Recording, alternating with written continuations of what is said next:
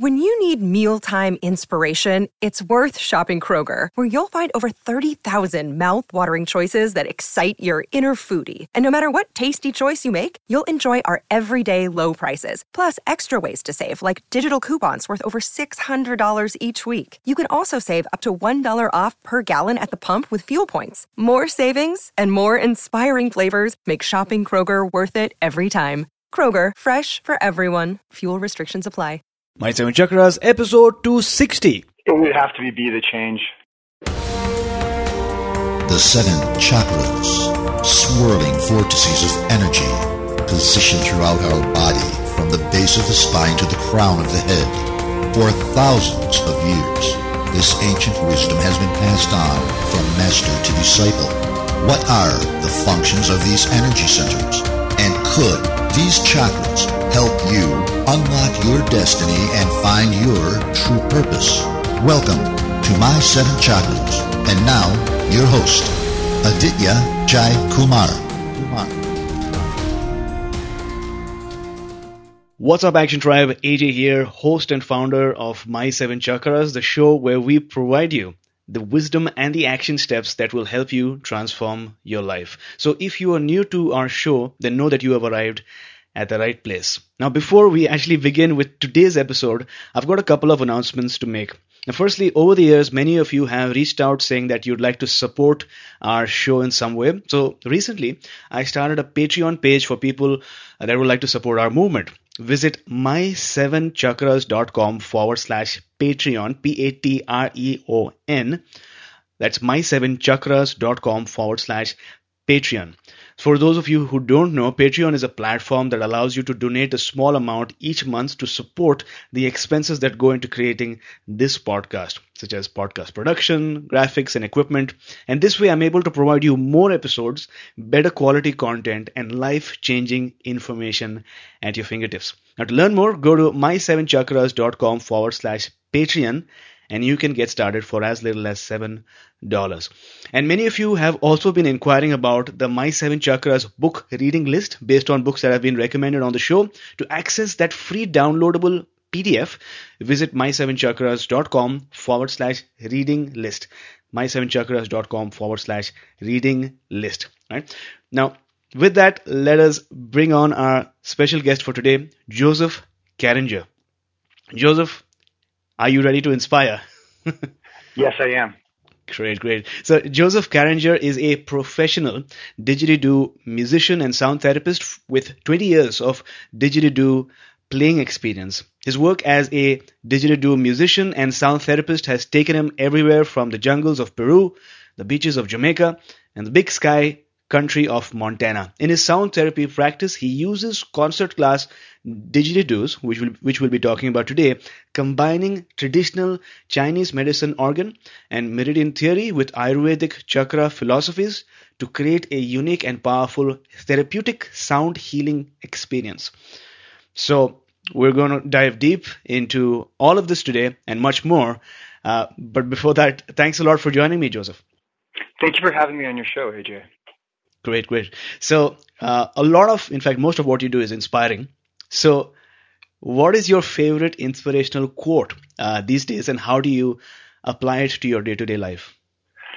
It would have to be the change, and where we're living now, and just with everything that's going on, waking up every day and just wanting to be able to be a lighthouse and just a grounded sense of positivity is where I've been anchoring back to in my day-to-day.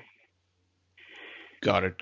Thanks a lot for sharing. So, Action Tribe, we've had this quote shared a few times in the past, but it's so powerful and so important, which is that you have to be the change that you'd like to see in the world. And sometimes it's not easy. It's difficult, but this is a practice. And then every time you wake up in the morning, the question that you could ask is, how can I be the change that this world needs to see today? So thanks a lot for sharing that really powerful quote with us. And with that, let's begin. So for listeners who aren't familiar with this particular instrument, what exactly is the didgeridoo? And am I pronouncing it correctly? You are. It's didgeridoo is it's an onomatopoeia. It's based on the sound that the European Australians heard when they first showed up on the continent and ran into the Aboriginal didgeridoo players playing the instrument. And it was their description of the sound that they were hearing. So it's actually not a tribal name for the instrument for the Aboriginal tribes. So didgeridoo has become the common name for a class of instruments which are basically just a hollow tube that are vibrated with a loose lip embouchure that is very similar to a motorboat sound that you make with your lips, and it produces a deep tonal vibration.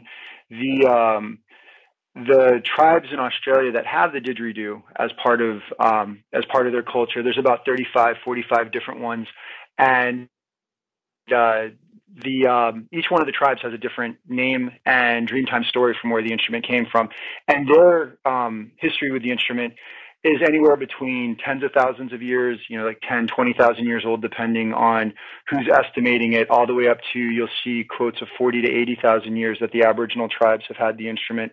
But they're not the only culture that's actually evolved to have a didgeridoo style instrument. The Filipinos, the Southeast Asians have their own didgeridoo culture, and the Mayan had what was called the Mayan horn on the American continent, and it's made of agave, and it's very similar and sounds very similar to the didgeridoo. So we've had multiple cultures that have convergently evolved into this instrument, which they're called aerophones, and broadly in the class, and didgeridoo is the common name for them. Got it. So what I didn't know was that it's not actually a tribal name, but it was to describe the sounds that they heard when they heard the natives playing it for the very first time. Correct? Yeah, absolutely. And the most common tribal name that you'll hear, and the only reason why I think that it's as common as it is because of all the names that I've seen, right. It's the easiest one to pronounce is Yadaki, and you'll see Yadaki used to describe Australian Aboriginal didgeridoos, but again, that's one name and one Dreamtime story of multiple tribes that had different names and different stories that go along with how they acquired that instrument. Got it. Now you say Dreamtime story. I'm not familiar with the term. What exactly does that entail? So the Aboriginal people have a belief in a system of what's called the Dreamtime. So here in So the idea of even using the didgeridoo in what I call a very westernized approach to using it with a holistic and westernized approach, the idea of using a didgeridoo as a sound therapy tool in Aboriginal culture is something that they wouldn't have even considered because disease, illness, sickness, all these things occur in what's called the Dreamtime. So the Dreamtime is a dual existence between the physical world and the spirit world. The spirit world is where you go to when you fall asleep at night or you pass on to the next life. But that's the time that always has been. It's the timeless time. It's what's always has been and always will be. And the physical world where we are now, this is the Dreamtime of the physical world, and it's where you come to experience the illusions of physicality, emotion. It's sort of the Disneyland for the soul. So you wake up from the Dreamtime of the spirit world into the Dreamtime of the physical world. You go to sleep from the Dreamtime of the physical world, and you wake up into the Dreamtime of the spirit world. And so it's this dual existence. But illness, disease, if you fall down, break your leg, all of those things occur because something or someone was casting Dreamtime magic on you in the Dreamtime of the spirit world.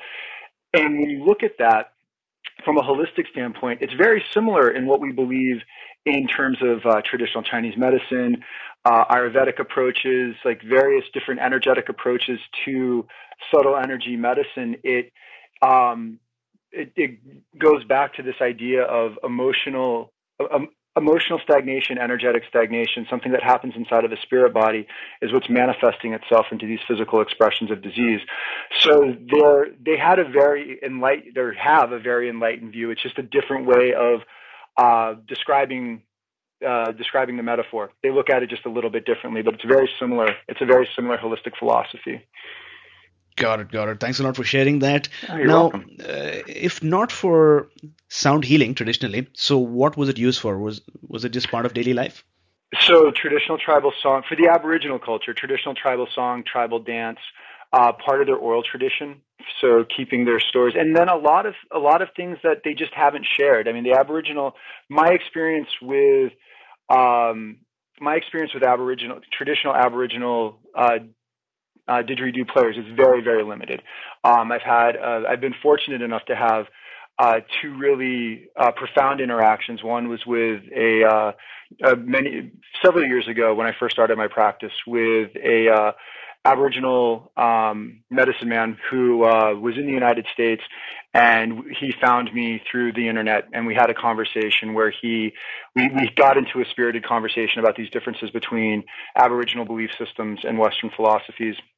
And then my first didge actually came from a ceremony that was done by Bill Harney's tribe in Catherine, just outside of Darwin. Bill was the first Aboriginal man to receive land rights back from the Australian government on behalf of his tribe. And he was a mixed breed Aboriginal. He was half Aboriginal, half English, and was the son of Bill Harney Sr., who was a road builder for the British government, or the Australian government. And he was able to avoid being part of the stolen generation that were taken from the tribes for being mixed breed, because they lied about who his father was. Essentially, they said that he was another Aboriginal man on the land.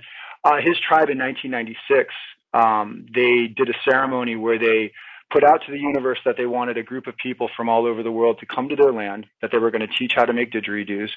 And after they made all these didgeridoos with them, they were going to send them back to where they came from. And so there was a gentleman from Portsmouth, New Hampshire, where I grew up in New Hampshire, and there was this guy, Rob Harvey, who in early 1996 got this urge to go to Australia and learn about didgeridoos, and ended up running into one of Bill's tribal members that brought him to their land. And he ended up staying there for 4.5, 5 months making didgeridoos, and then brought them back to the States.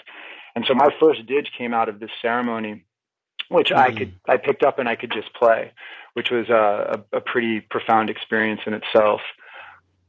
Right. So just to rewind a bit, talk to us about your first experience with the didge. What were you doing at that time? And I know you've alluded to this, but how did that match happen between you and the instrument? So at some point in I'd say early winter, midwinter 1996, I actually sat up from a dead sleep. First thing I said when I woke up sitting straight up was, I'm going to play the didgeridoo.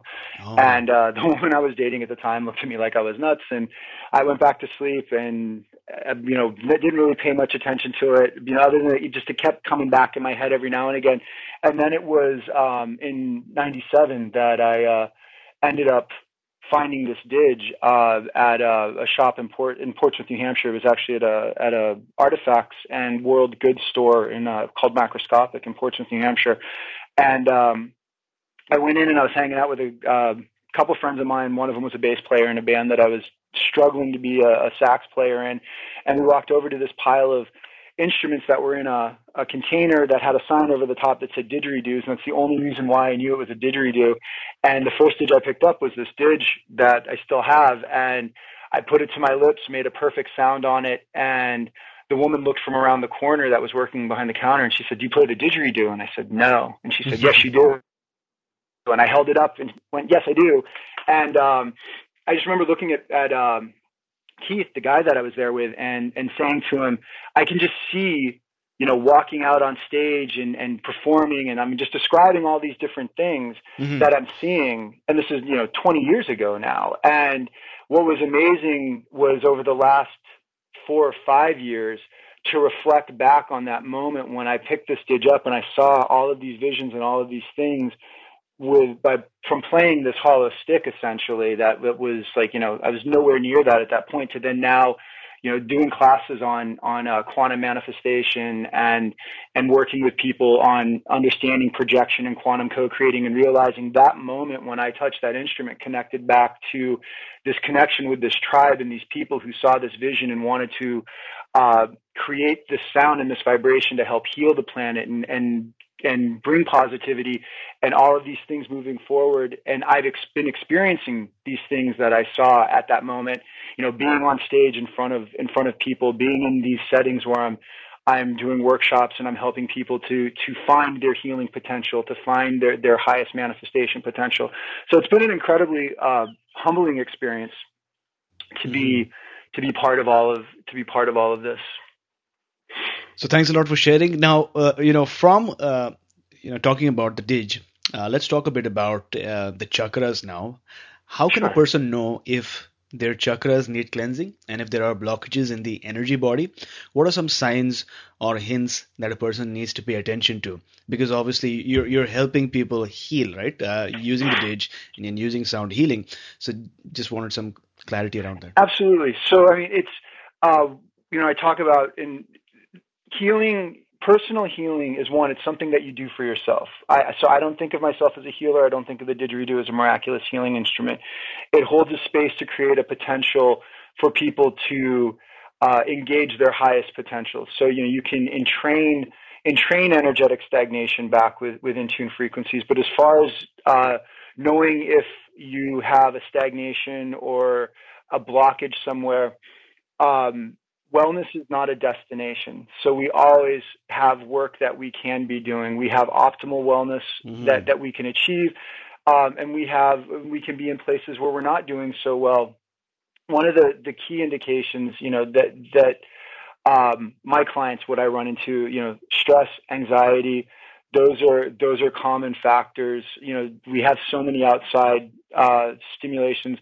I work with a physician who does programs where she's the biggest thing that she enjoys doing is getting people off of prescription medicines through changing diet, exercise, and lifestyle changes inside of people. So you know when something is not feeling right inside of you. You know when you're off emotionally, and that's so it's a feeling, and I don't know if that. If you're searching and you're feeling out of balance, then you probably do have something that you want to work on. But in saying that, don't feel like you're the only one, because we all continue to practice to improve our wellness and our health and well-being. Well, absolutely. That totally makes sense. I mean, there's, I think, an inner knowing when something is out of balance, and it's all about trusting our intuitions to a greater extent, right? So apart from the stress or the anxiety or the worry that we might face because of our day-to-day routines, but also there's this inner knowing that there's some blockage or there's something that I need to work on. So for someone listening to the show right now, how does sound heal the body? How do the vibrations interact with our body? So all sound has the potential to interact with our subtle energy system. So we have our physical body, then we have the subtle energy system inside of it. And the orientation that you choose to use, whether it's traditional Chinese medicine, Ayurveda, the Tibetan, the Cherokee, all the different energy systems that are out there that all kind of interact and correlate with each other.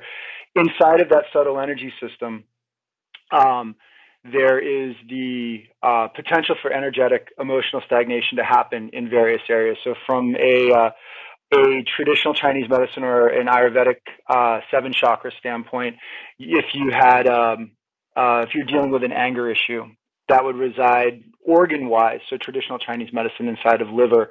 Liver is inside of the 7 chakras, inside of the 3rd chakra. And so, but emotionally, you'd be dealing with broadly in the 7 chakras, self-esteem, self-image. From the organ side in traditional Chinese medicine, that's anger is what generally resides there. And so if you imagine that being an energetic dark spot, so there's an emotional stagnation, a cloudy area inside of what would be that crystalline energy. What sound can do is that tonal vibration that exists inside of us, those vibrational sounds, an in-tune frequency, and whether it's the didgeridoo, tuning forks, singing bowls, someone chanting in tune, you can entrain a lower frequency vibration, a lower frequency sound waves into an in-tune frequency through superpositioning the sound waves. So at its most basic, what the sound wave is doing is tuning up that stagnation.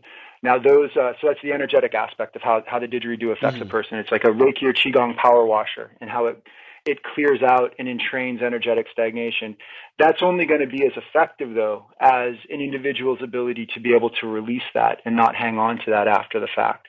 So as practitioners, we can coach people into showing them what wellness feels like, Yeah. but then the person is going to have to want to engage that as a permanent part of their being. Well, absolutely, and I totally believe that when somebody is healing, the healing is done by their inner healer, right? And so the Absolutely. healer or the person who's working with them is facilitating or providing the environment and circumstances that would make the healing possible. But at the end of the day, like you suggested, if the person is not ready to heal, then then there might be, or maybe the person needs time. And from what I've understood, a lot of this is written in their soul's contract, right? We come here on Earth to experience certain challenges, difficulties, and a lot of that could be health-related issues as well. So maybe it's, in some cases, it's not time. It's interesting because it goes back to that whole idea of the physical world being the Disneyland for the soul, right? Whether that idea being and I'm really simplifying a very beautiful and complex system, but looking at it that way to simplify and say, if we're here for this experience, you can't have an understanding of joy, love, and happiness without also being able to understand sorrow, grief, sadness. These things relate to each other. So, but too much of any one thing is not a good thing, right? Yes. We have to have balance. That's what we're working towards. And essentially, when you're working on your subtle energy system, that's really what you're doing is you're practicing balance. You're practicing to find that state. Oh, absolutely. Everything in moderation, Action Tribe. Too much of exercise is also really bad for you. So everything in moderation. So you've spoken to us, Joseph, about the energetic effects of sound healing, but also there's a physical effect, right? When you're using the Didge and facilitating this healing process. And I've also read that you do something that is called the sound massage, which is pretty fascinating. So when I first started my practice, I was very much focused on just the physical aspects of the Didge, Okay. and it being a form of sound massage. When I was researching in 2003, trying to find out what was this sound therapy thing with the didgeridoo all about? Because I've been playing for years, and what I saw was that there was these descriptions of physical reliefs from various forms of pain and stress. So relief of muscle tension, muscle knotting, relief of migraine, insomnia, like various different things, all revolving around essentially what I now understand is this relaxation that happens. And the didgeridoo is a really unique sound therapy tool in that it produces harmonics as low as 0 point something hertz. And you'll see commonly on average around the 1,000 hertz range, the audible, getting up into the audible range that goes as high as 1,000. When I play, I hit between 1,300, 1,800 hertz, depending on which Didge I'm playing. And I know that just because of the amount of time I spend in the studio. But that inaudible infrasound range, so that 0 point something to where it starts to bridge out of inaudible into audible, I think it's somewhere around like 35, 30 hertz, depending on your hearing. That range of sound is a really big, deep sound wave and will produce a similar physiological effect as to what happens when you use ultrasound. So super high inaudible, which they use medically, everything from ultrasound imaging to then physical therapy work with stimulating bone growth, relieving muscle tension, muscle knotting. And that happens from warming the muscle from the inside from the sound wave all the way to, they can't fully explain why ultrasound shock waves or sound waves will stimulate bone growth, but they know that it does, and they've known this since the late 50s, early 60s. And interestingly enough, infrasound produced by the Didge has these same physiological effects: relief of muscle tension, muscle knotting, stimulating bone growth in the case of breaks, fractures, bone surgery. And so I've been doing supportive work for physical trauma as long as I've had my practice. That was the first thing. And then the energetic side of it was something that I was introduced to within the first couple months of putting my practice out there by a group of acupuncturists that essentially adopted me and said, "Hey, we're gonna give you a deeper understanding of sound and of the energy of what's going on subtle energy wise." And Right. then all the yogis adopted me in, and they said, "Hey, come hang out with us, and we're gonna show you another system and how they relate to each other." Oh, absolutely. I think the best experience or really magic happens when practitioners and healers collaborate, right? So, like you Absolutely. mentioned, you're doing sound healing along with the DIG, and then you collaborate with an acupuncturist or yoga practitioner. And I've also, in my area, there are people who specialize in essential oils, and they're collaborating with, yoga practitioners. So what the, attendee gets is like a essential oil plus yoga experience. And so collaboration, I guess, in any field is amazing. Absolutely. There's no, people, especially for people who are discovering holistic and integrative for the first time, there's no one magic bullet, and there's also it's something that you don't go to yoga once. It's a practice, right? You don't go to acupuncture once. It's something you build a connection with, and so all of these principles are about connecting with your emotions, what's going on. And, the subtle energy system I equate to being, if the physical body, the plumbing of the physical body is if you look at a computer, is all the hardware. So the hard drive and all the circuits and the wires and all of that physical side. The subtle energy system really, in some ways, is that electricity and that programming, the subtle programming that's flowing through, allowing all of that physical to activate. And so it's not a concrete thing that you can grab onto with any one thing, and having access to multiple tools to be able to find your connection to it is really important. It's different for everybody.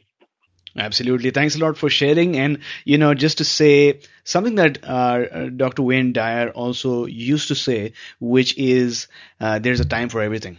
There's a time for your downs, and there's a time for your ups. There's a time for learning, and there's a time for execution.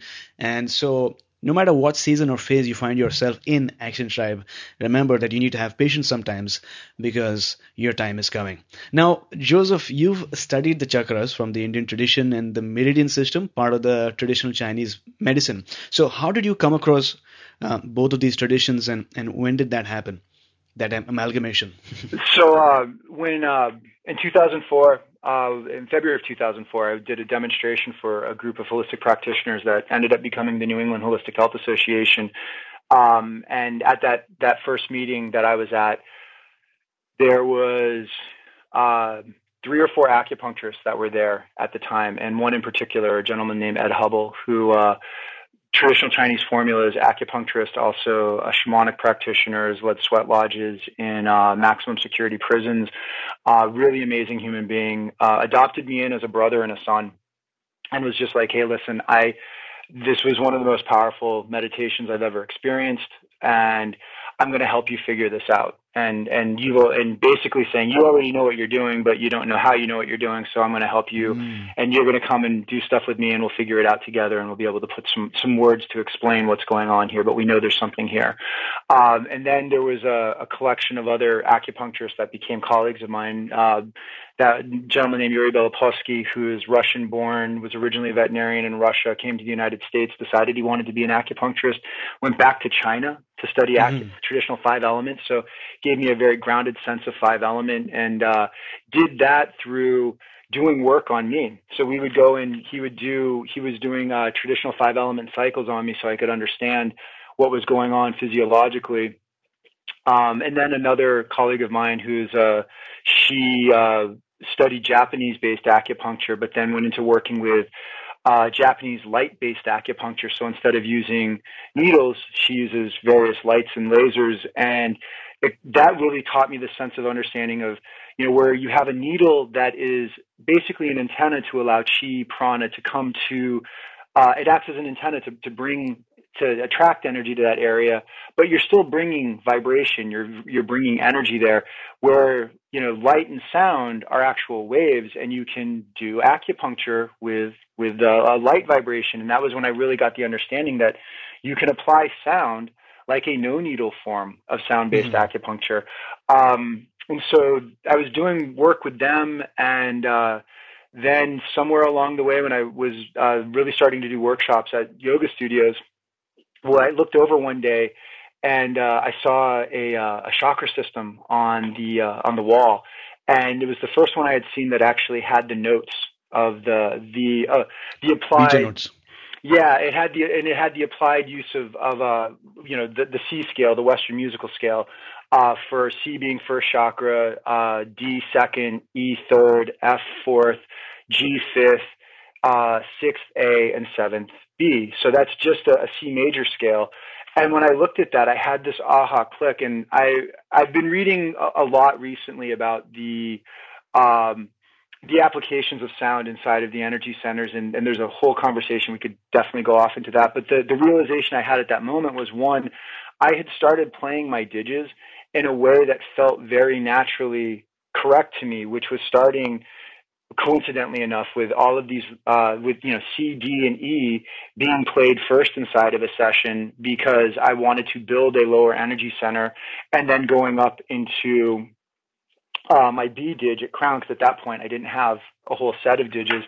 And it clicked for me about the relationship between looking at it from the traditional Chinese medicine standpoint, the lower dantian, the middle dantian, the upper dantian, and then the 7 chakras, first 3 chakras being that lower dantian, where you're supposed to carry the largest amount of energy, heart and throat, middle dantian. Think of it as a snowman. So that lower energy center is really, really big. The middle energy center gets a little smaller, and then the upper energy center, third eye and crown, that gets a little smaller, just like a snowman. If when you look at it from the three major energy centers versus the 7, but even still as the 7, you're still supposed to carry yourself up in that kind of energetic pyramid.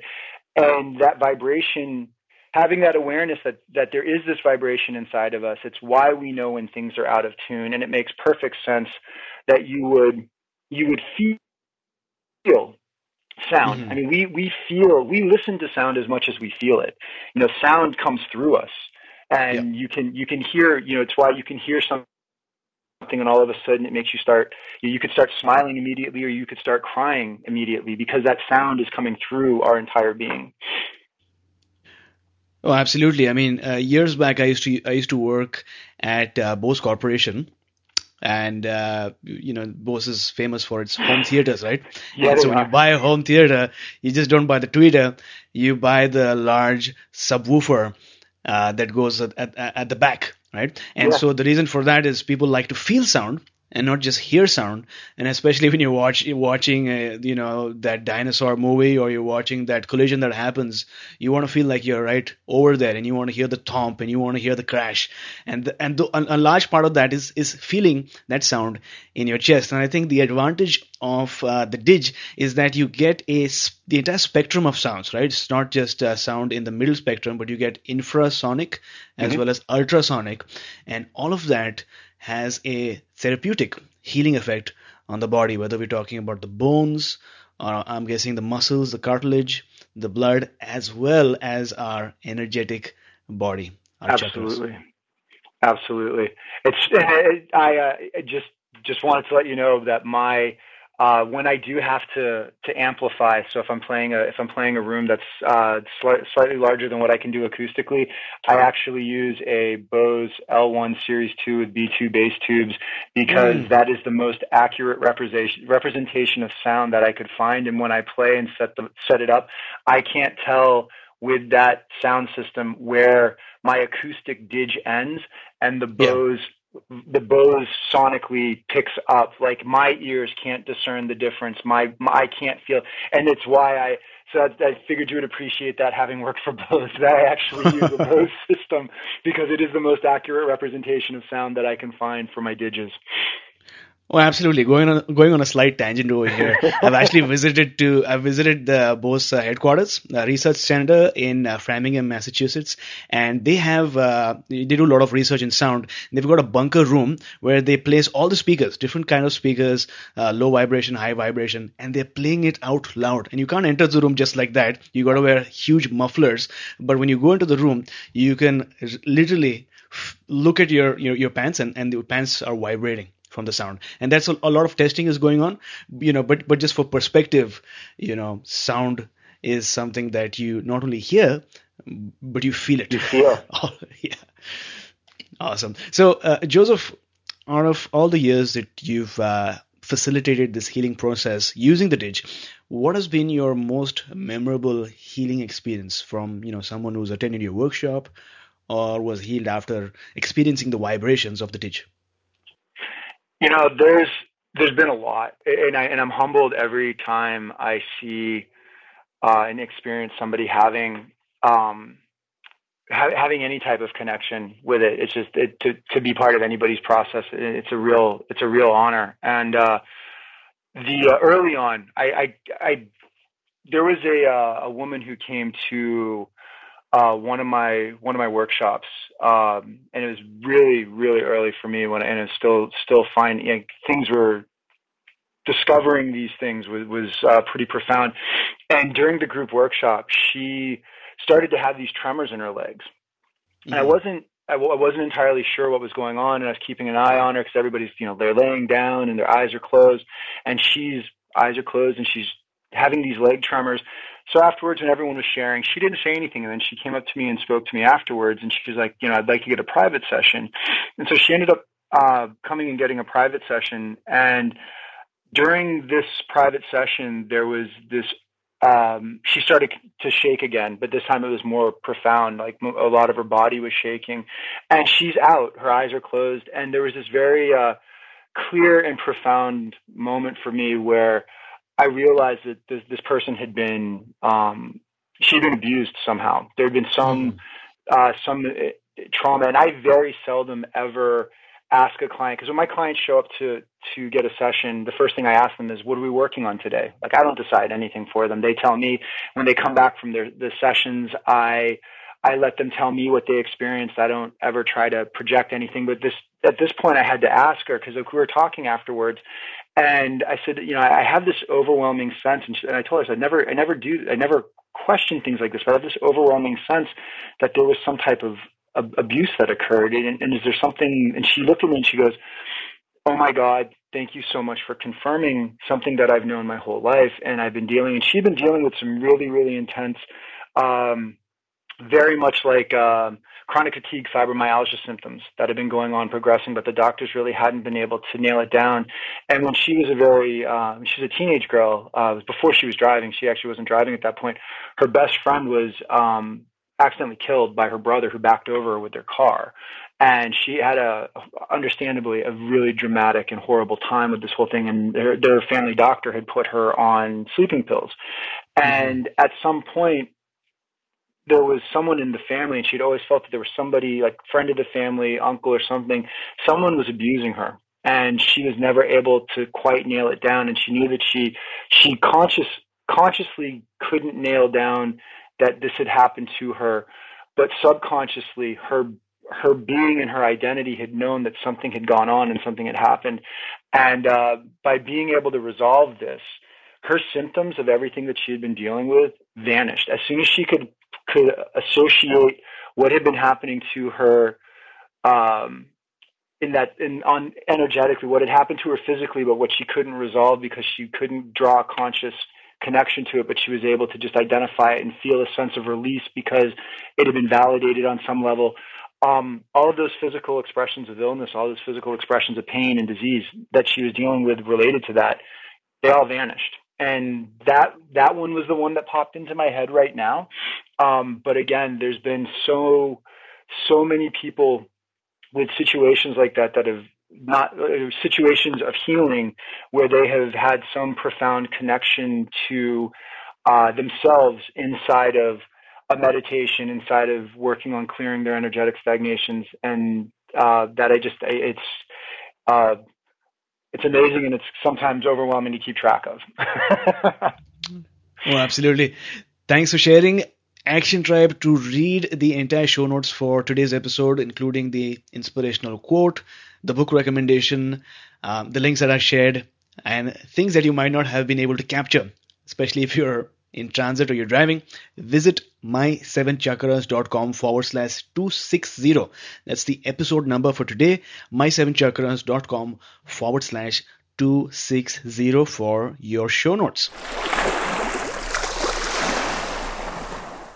Action Tribe, it is the holiday season, and if you feel stuck, a bit clogged and out of alignment, then it's time to balance and heal your chakras. If you've been planning to, but for some reason haven't been able to get into a healing routine and follow through and be consistent, then I've got some great news for starting 2019 with a fresh burst of energy.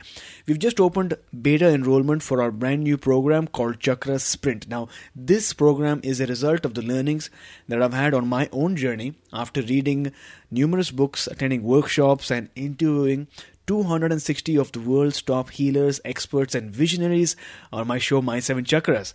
Now, what's the program about? 21 days to greater balance, higher energy, more harmony, and greater synchronicity. And this will work even if you feel like you're really busy and you don't know where to begin. And since we haven't officially launched yet, we're still in the beta phase at the moment. You get to enroll at a no-brainer and highly affordable price of $97 for the entire program, including all the bonuses, until December 31st. I'm inviting 50 action takers to partake in this experience. And as of this recording, we're already at 25, so about 25 spots more. And then we close enrollment. Now, this is not a 12 to 16 week course. This is an experiential program where I'll be giving you a daily plan which would include guided meditations, recipes, recommendations, and reflections as we ascend chakra by chakra from the root all the way to the crown. Now just imagine understanding your chakras through experience rather than through the intellect using books or videos. Feeling more open, balanced and aligned to allow your life force to do its healing work. Just imagine experiencing peace, bliss, harmony and happiness in everyday life and feeling more clear, more vibrant, more balanced and energized on a daily basis. Just imagine standing your ground, increasing your inner confidence, connecting with your heart, expressing your true voice, and strengthening your intuition and aligning with the universe. Would you like to attract more opportunities, manifest your desires, and experience synchronicities? How about deepening your relationship with your inner healer and your higher self that already has all the wisdom, guidance, and answers that you seek? And you know this deep down within. If this sounds like you, Action Tribe, then I invite you to jump into the multicolored energetic ocean of your chakras by enrolling in Chakra Sprint with me. Visit chakrasprint.com to learn more. Once again, to get started, visit chakrasprint.com. If you didn't get that, it's chakrasprint.com. Action Tribe, let me be your guide and introduce you to the different ways of cleansing and balancing and opening your chakras. By the end of this program, you will not only find ways that work for you, but you'll also create a chakra balancing routine. The link you need is chakrasprint.com. Success seems to be largely a matter of hanging on after others have let go. Now, this is a phenomenal quote by William Feather. Action Tribe, the quote is self-explanatory, but oftentimes we need a reminder. Sometimes it's not about how smart or how intelligent or how gifted you are. It's just about what you believe in and how far you're willing to go. So if your vision is crystal clear and you know this is exactly what you want, and you just don't give up, then it is as if the universe gives up, takes notice, and says that you have earned it. So if there's something that you're working towards that's taking more time than expected, and maybe you're facing many struggles and difficulties, hold on if you feel like letting go, because it's going to be worth it. Now, Joseph, speaking about holding on and not giving up even in times of difficulty and adversity, talk to us about one major life challenge that you experienced. What did you go through, and then how did you overcome that challenge? Yeah, I met my wife when she and I were both in the hemp industry, and I was an eco fashions clothing designer, and we moved from Brooklyn, New York, up to Portsmouth, New Hampshire at that point. And when I got there, it tried to start my own eco fashions consulting company, and at that point in my life, I I had to pick up an outside job, and I started to work in the trades, and I ended up becoming the foreman for this guy's commercial painting company, really successful commercial painting company. I mean, looking back on it, and as an adult versus being a young adult, I was really fortunate to be able to have that opportunity to be able to develop a trade and to be able to have a career that was supporting my business and my wife and I. But I hated that job. And it was in my mind, it was so not where I wanted to be at that point in my life. And how I found out about Didgeridoo Sound Therapy was that a kid who was working for me, while we were hanging a series of sheetrock inside of a water-damaged garage in the middle of November of 2003, comes up to me and goes, as I'm standing on a ladder, hanging a piece of sheetrock, and comes up to me and says, "Hey, I saw that thing that you play in the nightclubs last night while I was watching VH1, and apparently Leonardo DiCaprio hires a didgeridoo player to come to his house and play over him while he lays on a shiatsu mat by his pool." And I looked down from the ladder and I said, "Marty, get back to work." Right? I was like, dude, don't, come on. And so, I was bitter at that point in my life. I was feeling like, because at this point, like I wasn't doing clothing anymore. I was just painting. I had no idea where I was going to be going with my life. Like I was really confused, and I was not wanting to be hanging a piece of sheetrock in somebody's water damaged garage. And so the next day, I'm standing in the exact same spot on that ladder, and I'm mudding it now. I'm putting up the tape in the mud, and Marty comes back over, and he starts telling me about Leonardo DiCaprio and this Didge player again. And I looked up, and I looked down at him, and I looked back up, and I went, okay, I get it, talking to the universe. And I went home that night, and I started researching about Didgeridoo Sound Therapy, and that's what started this process. And so the biggest lesson for me at that moment, being in one of the absolute darkest places of my life, feeling like I didn't have the career I want, I wasn't going to be going where I wanted to go, I was stuck somewhere I didn't want to be, was that if you have the ability to let go of the negativity long enough to be able to hear a positive message, it may not always come from where or how you think it's going to come, but if you're open to the possibility of something throwing you a lifeline, there's lifelines all around you, every day, everywhere. And we're really blessed to be in a reality that provides that if you're open to it. And that really that started the path of really being able to change, or to allow, not even to change, just to allow things to be able to go into the direction that I could see them going in my life. So based on what you've shared, what is that one life lesson that you'd like to share with our listeners? Be open to positivity. Got it. Thanks a lot for sharing. I think welcome. That's a really inspiring story and something that our listeners would resonate with as well, because you shared that at one point you for circumstances that you were in, you had to pick up a job working at a painting company, which was a job that you disliked, that wasn't in accordance with the vision that you had, or maybe you were confused in terms of where you exactly wanted to go, but that you had to get a job at that time. And because you listened to the subtle hints or nudges and the fact that your friend kept sharing the story with to you, your senses were always open, but at the same time, you did not let the negativity of where you were, your immediate surroundings, hamper or bring you down. And I think that's a very powerful message for people who are listening to the show, who might be in that transition phase, who want to change directions, who want a different job, or maybe they want to start a business, or want to pick a new habit or a new routine that will empower their life. Now, change is never possible, and it's not easy. I mean, it's not easy. Sometimes it takes time. But in that process, don't lose hope. Don't let the negativity that might be around you, affect your vision. Always look out. But also importantly, be open to receiving that next step from a direction that you might not have thought about. So it might come from anywhere. So thanks a lot for sharing, Joseph. Oh, you're welcome. Honored to be able to share it. Absolutely. So Action Tribe, I hope you enjoyed today's session as much as I did, learning about sound healing and the amazing instrument that didgeridoo.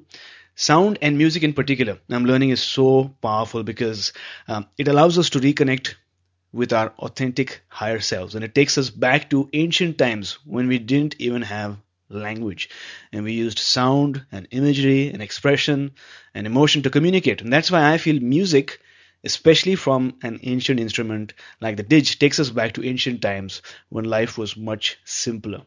And the question you might be asking yourself in all of this is, who am I? Which is a question that only you can answer by looking deep within and exploring the depths of your mind. Because the more you connect with yourself, you realize what is essential and what is not. And you feel lighter, like there is a weight that's taken out of your back. Because as the ancient philosopher Lao Tzu once said, when I let go of what I am, I become what I might be. When I let go of what I am, I become what I might be. So let that sink in. And with that, we are now at the last but very important round for today, which is the wisdom round.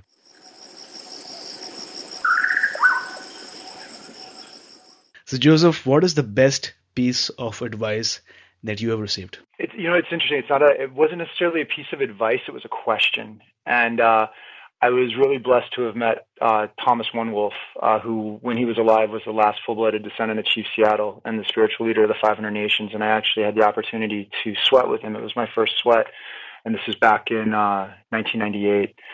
And actually, it was 99. I'm sorry, 1999. But I got to his house.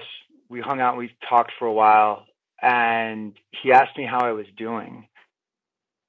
And at this point, I was pretty exhausted from all the work that I was doing in the hemp industry, all of the different legal struggles and what was going on. And I looked at him and I said, "I'm tired."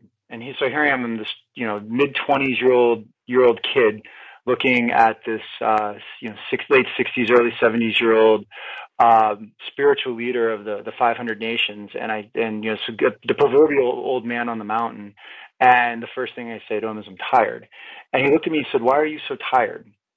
And I have spent the better part of my life remembering that question and asking myself that when I start to feel like things have gotten too much, when don't have enough, and I think I don't have enough energy, or I don't have enough emotional capacity to deal, I'll think of when Thomas asked me, "Why are you so tired?" Because that whole idea of being tired and overwhelmed is something that's just inside of my own head. And I've created that. And it was one of the biggest gifts that any mentor, elder could have ever given me. And it was funny because when I was part of why the question stayed with me for so long when I was that young was because I walked out of that meeting thinking to myself, as a 20-something-year-old kid, you finally get a chance to meet the old man on the mountain and you ask him a stupid question or you said something dumb and he asked you a question, and so first it was this initial, beating myself up for being young, and then realizing as I've gotten older, that was absolutely the best thing I could have said when he asked me how I was doing, because that question he gave me has given me this opportunity to be able to ask myself again and again and again, why are you so tired? You shouldn't be. We have this amazing propensity to be able to build as much chi, build as much vitality, build as much life force inside of ourselves if we ground ourselves and give ourselves the opportunity to be able to do that. We are the center of the universe from our own orientation, according to the Dalai Lama. We are that beautiful piece of consciousness, looking at all of these other beautiful pieces of consciousness. And when we give ourselves the opportunity to remember that, we can feel really good about ourselves. So one of the goals of my show is to reframe how we look at making a mistake. So what is the most important mistake that you've made in life, and what did you learn from it? The most important mistake I've made in life, thinking that I failed. And that was that I've beat myself up again and again and again throughout my life and thinking that I failed at something and was really hard on myself. And what I've learned from it is that you never really fail. The only time you fail is is when you quit and you give up. That's failing. So I mean, my mistakes are too numerous to count and to put into to rate. I am definitely in terms of the human condition, I am probably one of the poster children for definitely being human. And so yeah, but beating myself up and treating myself like a failure is probably the biggest mistake that I've ever done to myself. And then the people around me, because it doesn't just hurt me, it hurts everyone around me. And because of what it's turned you into, and learning that ability to be able to recognize the failure to love yourself, to be able to give yourself the opportunity to be better at loving not only yourself but others, was the biggest lesson inside of it. So what is that one thing you do in the morning or in the evening before sleeping that has improved the quality of your life? Breathing consciously, taking conscious breaths. I do it wherever I travel. When I'm on the road, when I'm in Montana, I look up at the sky and I breathe in the sky. When I'm really blessed where I live here, just outside of Pittsburgh, to be able to have this gorgeous wooded ravine that I look at when I'm here. And I breathe in the forest, but having the ability just to breathe in nature and remember that we're part of that and we're part of the earth and breathe with the earth, breathe with all of the living beings that are here, taking those breaths and sharing that consciously has been the most beneficial thing to my mental state as well as my physical being. And I've since about 21, I've integrated these concepts of conscious breathing. And I've really gotten to the point now here at 45 to really remember to do it. Got it. Now, if you could recommend one book for our listeners, what would it be? Oh, you tied me down to one, and I would love to give you three. But if I had to pick one, I would do The 7 Spiritual Laws of Success by Deepak Chopra. I think it's a great introduction to give people the opportunity to find some pieces and get started. And it's there's only 7 according to him, so you can remember them and remember the law of detachment out of that book, because having the ability to project and see and want things, you have to be able to let go of the need to have it for it to be able to manifest. But when you read the book, you'll understand what I'm talking about. So Action Tribe, would you like to get this book, The 7 Spiritual Laws of Success by Deepak Chopra, for free? Because Audible.com is offering Action Tribe one free audiobook download, which means you'll be able to listen to the book along with getting a free 30-day trial so that you can get to check out their service. Now, in case you don't know, in case you've not used it before, Audible has over 180,000 titles to choose from for your devices, including bestsellers like The Chakra System by Anna Dear Judith, Autobiography of a Yogi by Paramahansa Yogananda, and A New Earth by Eckhart Tolle, including the book that was recommended today, The 7 Spiritual Laws of Success by Deepak Chopra. Now, to download your free audiobook, go to my7chakras.com/free book. Once again, that's my7chakras.com/free book, and start listening to today's book recommendation. So, Joseph, thank you so much for joining me today. Thank you for having me on your show, AJ. It's been an honor. So before you go, tell us one thing that you're really grateful for and how we can find you online.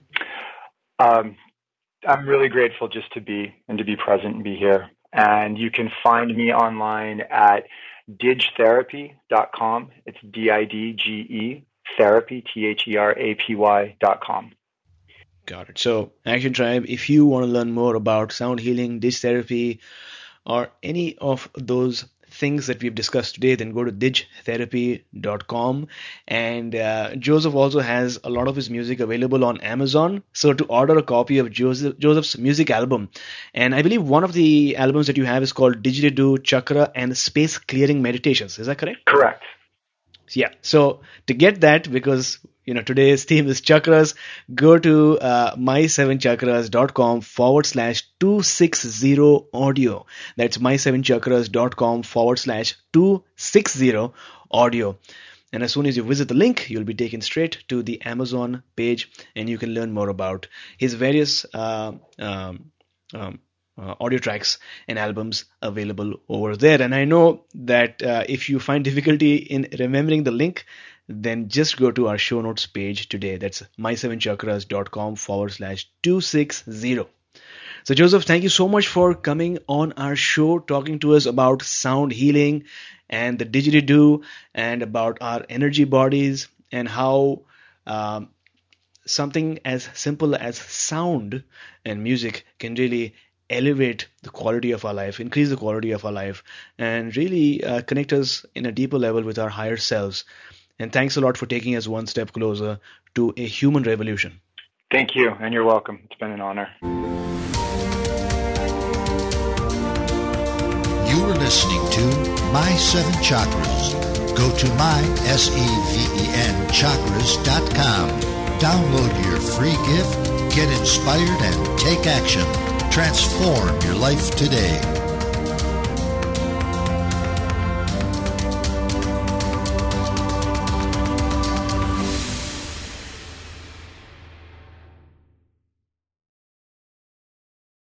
When you need mealtime inspiration, it's worth shopping Kroger, where you'll find over 30,000 mouth-watering choices that excite your inner foodie. And no matter what tasty choice you make, you'll enjoy our everyday low prices, plus extra ways to save, like digital coupons worth over $600 each week. You can also save up to $1 off per gallon at the pump with fuel points. More savings and more inspiring flavors make shopping Kroger worth it every time. Kroger, fresh for everyone. Fuel restrictions apply.